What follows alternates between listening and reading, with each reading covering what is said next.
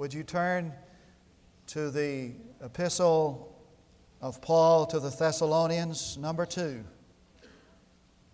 2 Thessalonians, chapter 1. This is the final sermon in the series of sermons on the second coming of Christ. We've seen the sounds of His coming, the suddenness of His coming. Last Sunday, the signs of His coming. And this passage this morning gives us kind of a summary of His coming. And it fits well to put this at the end to kind of summarize what we've talked about as we've looked at this marvelous doctrine of the New Testament church. That is the eschatological hope, the second coming of Christ. Follow with me as I read, beginning verse 1.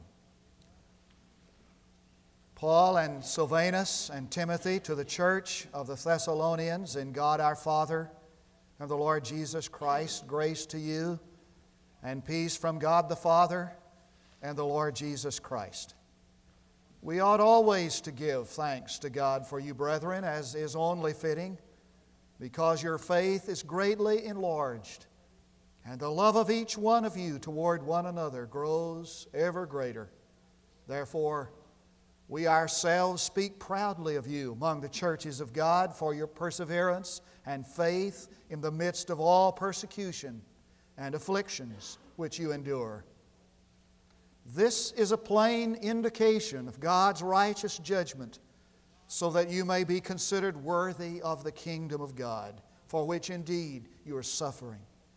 For after all, it is only just for God to repay with affliction those who afflict you, and to give rest, relief to you who are afflicted, and to us as well, when the Lord Jesus shall be revealed from heaven with His mighty angels in flaming fire, dealing out retribution to those who do not know God, and to those who do not obey the gospel of our Lord Jesus. And these will pay the penalty of eternal destruction away from the presence of the Lord and from the glory of His power when He comes to be glorified in His saints on that day. Look at this. And to be marveled at among all who have believed. For our testimony to you was believed. To this end also we pray for you always, that our God may count you worthy of your calling, and fulfill every desire for goodness and the work of faith with power, in order that the name of our Lord Jesus may be glorified in you, and you in Him, according to the grace of our God and the Lord Jesus Christ. The second coming has been referred to by some as the blessed hope of the world. It really isn't. It is not the blessed hope of the world. It is the blessed hope of the church. But to that world that does not know God, it is not a blessed hope. It presents to that world gloom and despair and judgment. So that really the second coming of Christ is viewed with mixed feelings. For some, it is a hope of unmingled joy. But to the vast majority of people, they face the second coming with great despair. For the church, it is the blessed hope that one day in our darkness there will come the brightness of His appearing, and He shall come in great glory. A little boy was flying a kite one day, and it was high above the clouds. It looked like the string just went up to the clouds and stopped. A friendly postman paused to say, "What are you doing there, big guy?" He said, "I'm flying a kite." He said, "How do you know you're flying a kite? How do you know it's still there? You can't see it." He said, "Well, I can feel its tug. The longer I live and the longer I serve the Lord and the more I am made aware of suffering, the more I feel the tug of that blessed hope of Christ's return. Now, the book of Thessalonians, the two epistles, are the earliest statements in the New Testament concerning the second coming of Christ. And in this passage I have read, there is just a kind of a summary of His coming. First of all, His coming is a time of revelation of His Son. I want you to underline the word revealed in verse 7. He will be revealed. It means that the word means the uncovering of that which is covered, the unveiling of that which is hidden, so that He's saying that when the Lord returns, He will be unveiled, He will be uncovered. Now, I thought that Jesus had already been revealed. Isn't it true that that's what Bethlehem was all about, that God revealed Himself in human flesh? And did not John say in his epistles that He came in revelation so close that they could touch Him with their hands? Yes. But John, when he wrote that, had not seen Jesus as he one day would see Him. He had not seen Him as he would one day see Him. For this John who wrote in his prologue, "And we beheld His glory," is the same John who in the Revelation had that special vision. And he said, "When I heard His voice, as of the sound of many rushing waters, I turned and saw Him. And when I saw Him, I fell at His feet as a dead man." He's more wonderful than we could ever imagine. He's more glorious than we could ever dream. He's more beautiful than the eyes could ever see. For even though we have seen Him in the eyes of these men who wrote this book, we've not yet seen Him as He really is. Mary Magdalene said, "I saw the Lord, but not like she one day would see Him." And John said, "We beheld His glory, but not like he would one day see Him." And Peter said, "We were eyewitnesses of His majesty, the soaring eagle of eternity, but not like one day he would see Him." Bob Eddins was blind for 51 years. He saw nothing. His life was just one long hallway of sounds and smells and darkness.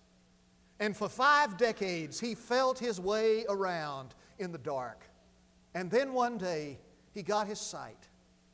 A skilled surgeon performed surgery on his eyes, and all of a sudden, for the first time, he could see. He was overwhelmed. He said, "I didn't know yellow was so yellow." He said, "I don't have words to describe it. I'm amazed at the color yellow. But red," he said, "is my favorite color. And I know now what the moon looks like." He said, "I like nothing better to go out in the daytime and see a jet airplane flying across the sky, trailing a vapor trail."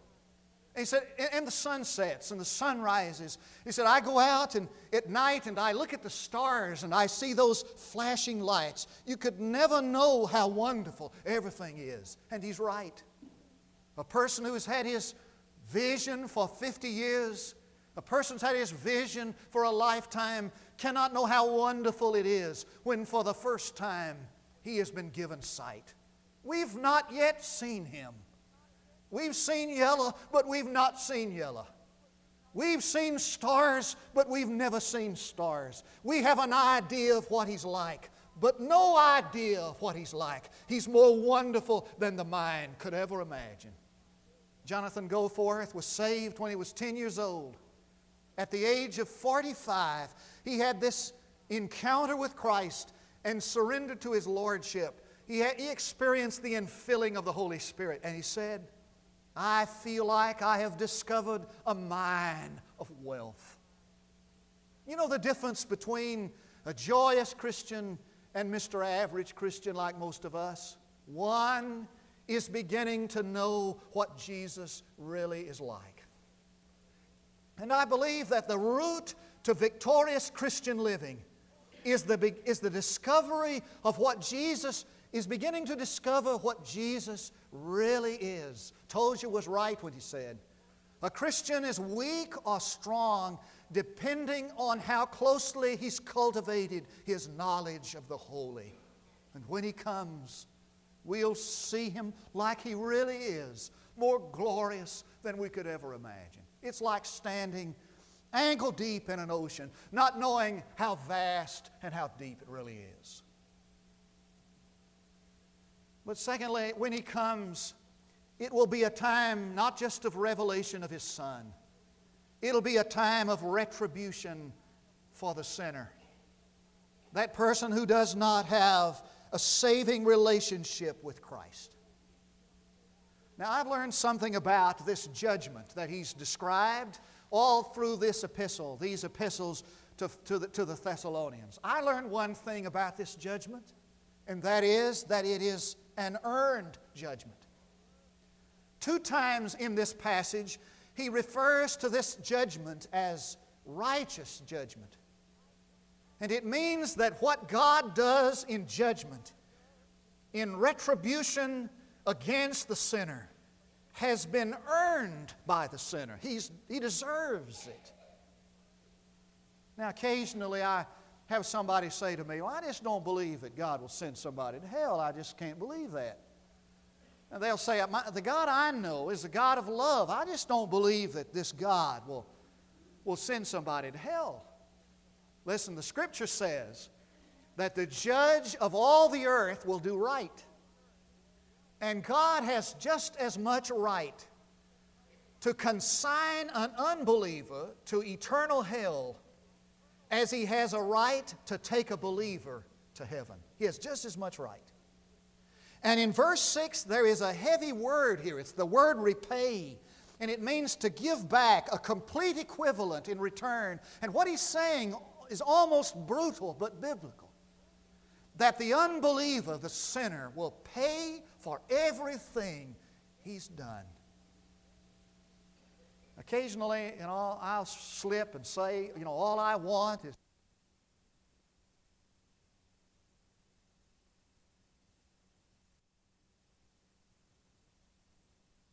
so he says in verse 6, "I'm going to afflict them who have afflicted you."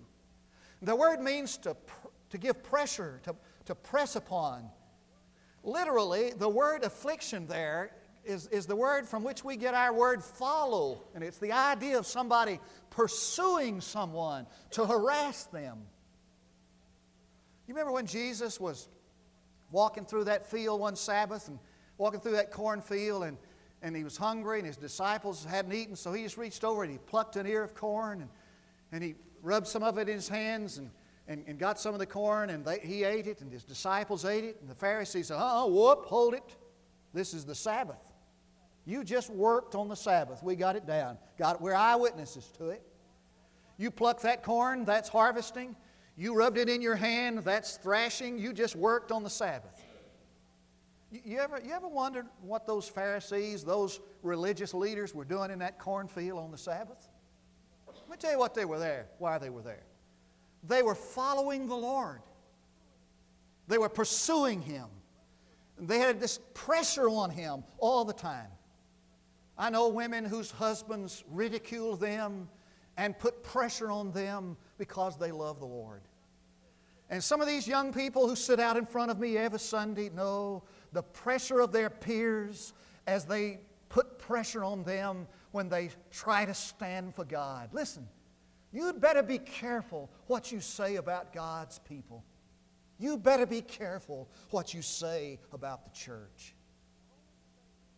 Not only did they ridicule God's people, but they earned this judgment by refusing to know God. And so he says in verse 8 that they know not God. That's not really the best translation. They refused to know Him. And the fact that they didn't know God wasn't because they didn't have information about Him. It wasn't because they were ignorant of Him. It was because they refused the revelation they had. And it's reminiscent of Romans 1, and Paul says there, you've had sufficient revelation. You may never have heard somebody preach a message, but you've had sufficient revelation in the created world around you and in your conscience And the reason why you don't know God is because you've refused to know Him. It's a dangerous thing to come to church. You've had sufficient revelation, many of you. You've lived to an adult lifetime, and you've had sermon after sermon preached to you. I mean, you can turn on the television and hear it. You can turn on the radio. You got tapes. You can come to service. I mean, time after time. You grew up listening to sermons. You have no excuse. The reason why you don't know God is because you shut your heart to Him and refuse to know Him. You earned your judgment.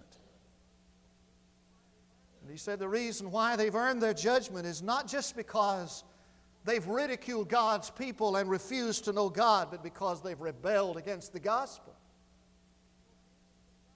Are you obedient to the gospel? You see, the gospel is not something that somebody preaches so you'll have something to do on Sunday. The gospel is not something that you can put in your pocket and put in your handbag and carry around with you, and if you ever need it at a convenient season to respond to it. Listen, the command of the gospel this day is that you repent of your sin and enthrone Jesus Christ as Lord. Are you obedient to the gospel? There is a time we know not when, a point we know not where, that marks the destinies of men for glory or despair. There is a line by us unseen that crosses every path, the boundary between God's patience and His wrath. I don't know where that line is, neither do you. But I know this, that God's grace is not infinite. Now that's good.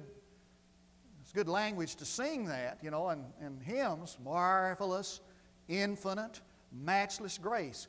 God's grace is marvelous and it's matchless, but it's not infinite. There is a line somewhere that crosses every path that divides God's patience from His wrath. And that line is marked with one's death or with the shout of His coming. It is a time of retribution for the sinner. Finally, the day of the Lord is a day of redemption for the saint. And so Paul says in Philippians, He that hath begun a good work in you will perfect it until the day of Christ. And Peter refers to that receiving the end of one's salvation. You see, there are two ends to salvation. There is the front end and there is the back end. When I was a senior in high school, I received salvation, the front end of it. And the Lord came into my life, but it wasn't the end, it was just the front end. And I'm absolutely convinced that He began a work there that He will perfect, and He will continue to perfect until the day of redemption. Now that day, the end of my salvation, doesn't even occur when I die, because the good that I've done will go on bearing its fruit and dividend, and the end of one's salvation occurs at the end of the age when Christ returns. And so he's saying that He begins a good work at salvation and He completes that with His return. It's the day of redemption for the saint of God. Now, three things about that. It means that when He comes, it will be a time of vindication. That's what he says in verse 4. He will vindicate us. Now, I'm going to be honest with you. There may not be a lot of vindication of Christianity and Christian service in this life. You'd think there would. I mean, after all, you'd think that God would give us special consideration who serve Him. I've got folks around me that couldn't care less about God. Have no time for Him, no place for Him in their lives. They go their way. You'd think that God would give me some special consideration, wouldn't you? I mean, I'm trying to serve Him. But the fact is, there will probably be very little vindication in this life. But when He returns, hear me now, He will vindicate everything you've done for Him. Every tear you shed, every ounce of energy you've expended, And as a matter of fact, He said, I will vindicate you 10 times what you've put into that. There will be vindication. It'll be a time of relaxation. So He says in verse 7, He will give relief. It means to loosen the string. And it refers to a bowstring that's taut and strained. And what He's saying is this: you live in an age, you live in a time of tension and pressure. And you live under stress all of the time. When I return, can you imagine what these Thessalonians lived under? The pressure they lived under, the stress of it. Like a bowstring taut. He said, when I return, I'm going to release the pressure. I'm going to give rest. I'm going to give rest. Now, it doesn't mean idleness. It means the release of tension. There is vindication. There is relaxation. There is, what's this? Glorification. And so He says in verse 10 that we will be glorified. He will be glorified in us. Glorified in us. Now, how's He going to be glorified in us? He'll be glorified in us because we will be changed to be just like Him. Behold, what manner of love the Father hath bestowed upon those who love Him. And it doth not yet appear what we shall be. But when He shall appear, we shall be like Him, for we shall see Him as He is. And when He comes in the twinkling of an eye, we shall be changed to be just like Him. And the artist is known by his work. And this marvelous scripture that I emphasized, I love that scripture. It says, and they will marvel at Him when they see us in our glorified state. They'll marvel at Him when they see us, because we'll be changed to be just like Him, having seen Him as He is. Now, I've learned what to say to a father who has a new baby. After 30 years in the pastoral ministry, as Grady Nutt calls it, I have learned what to say when a father shows me for the first time his new baby. And I'm standing there looking with him at the window, and it's the ugliest thing you've ever seen. The only babies I've ever seen are beautiful were my own. Rest of them, ugliest things I've ever seen. Red and screaming and ugly, wrinkled, just ugly. Now, what do you say when the father's standing there and he kind of nudges you and says, "What do you think?" I mean, do you tell the truth and say that absolutely is the ugliest thing I've ever looked at? Do you say that? Or do you lie and say, "Oh, what a precious, beautiful baby"? What do you say? Well, I've learned what to say. When he nudges me and says, "What do you think?" I say, "Looks just like you."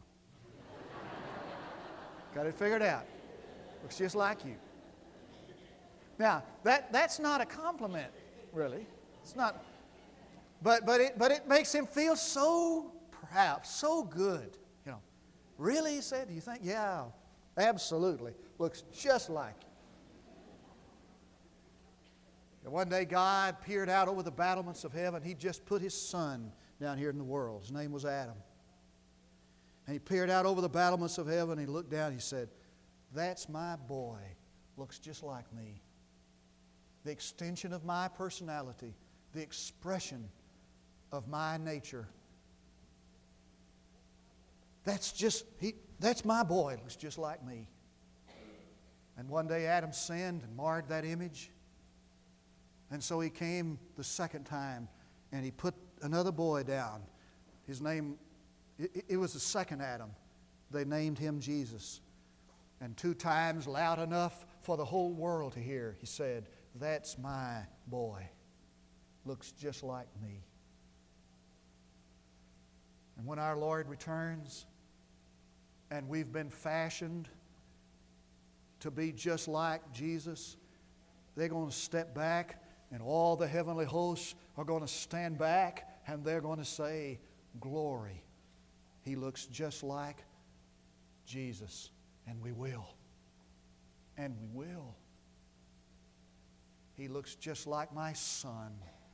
And we will.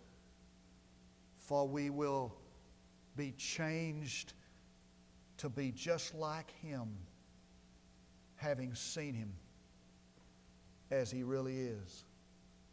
Let us then be true and faithful, trusting, serving every day for just one glimpse of Him in glory. All the toil of life repay. Onward to the prize before us. Soon His beauty we'll behold. Soon the pearly gates will open, and we will tread the streets of gold, and we'll be just like Him.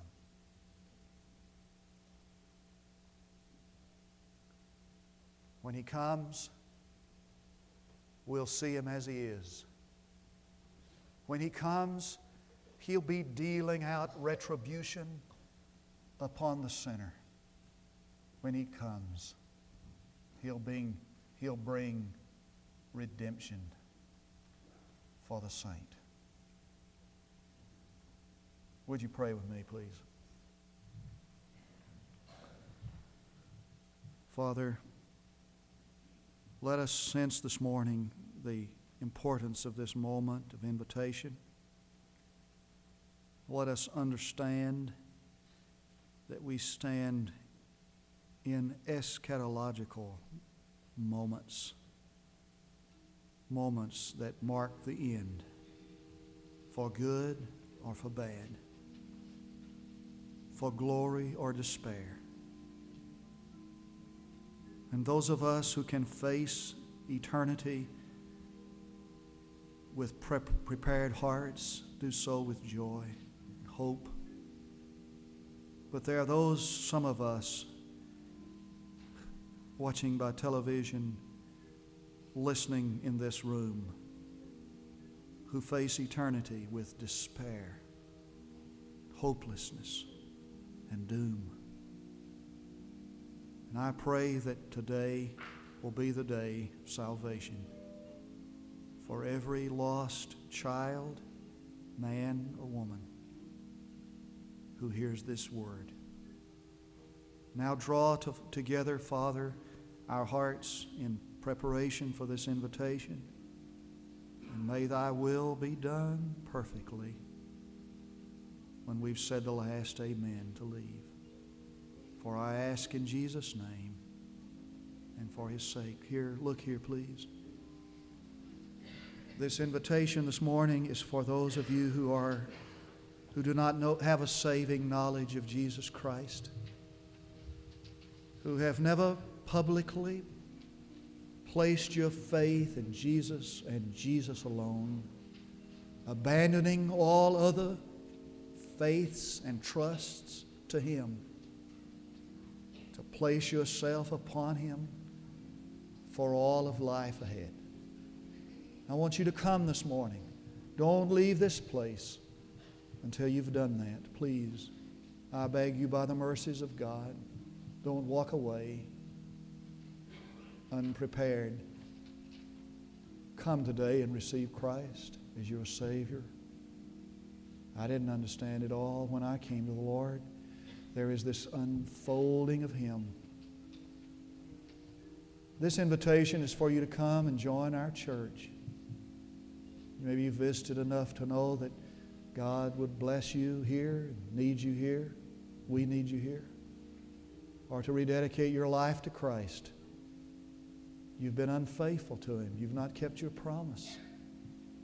Would you come this morning while we stand to sing? We invite you to come.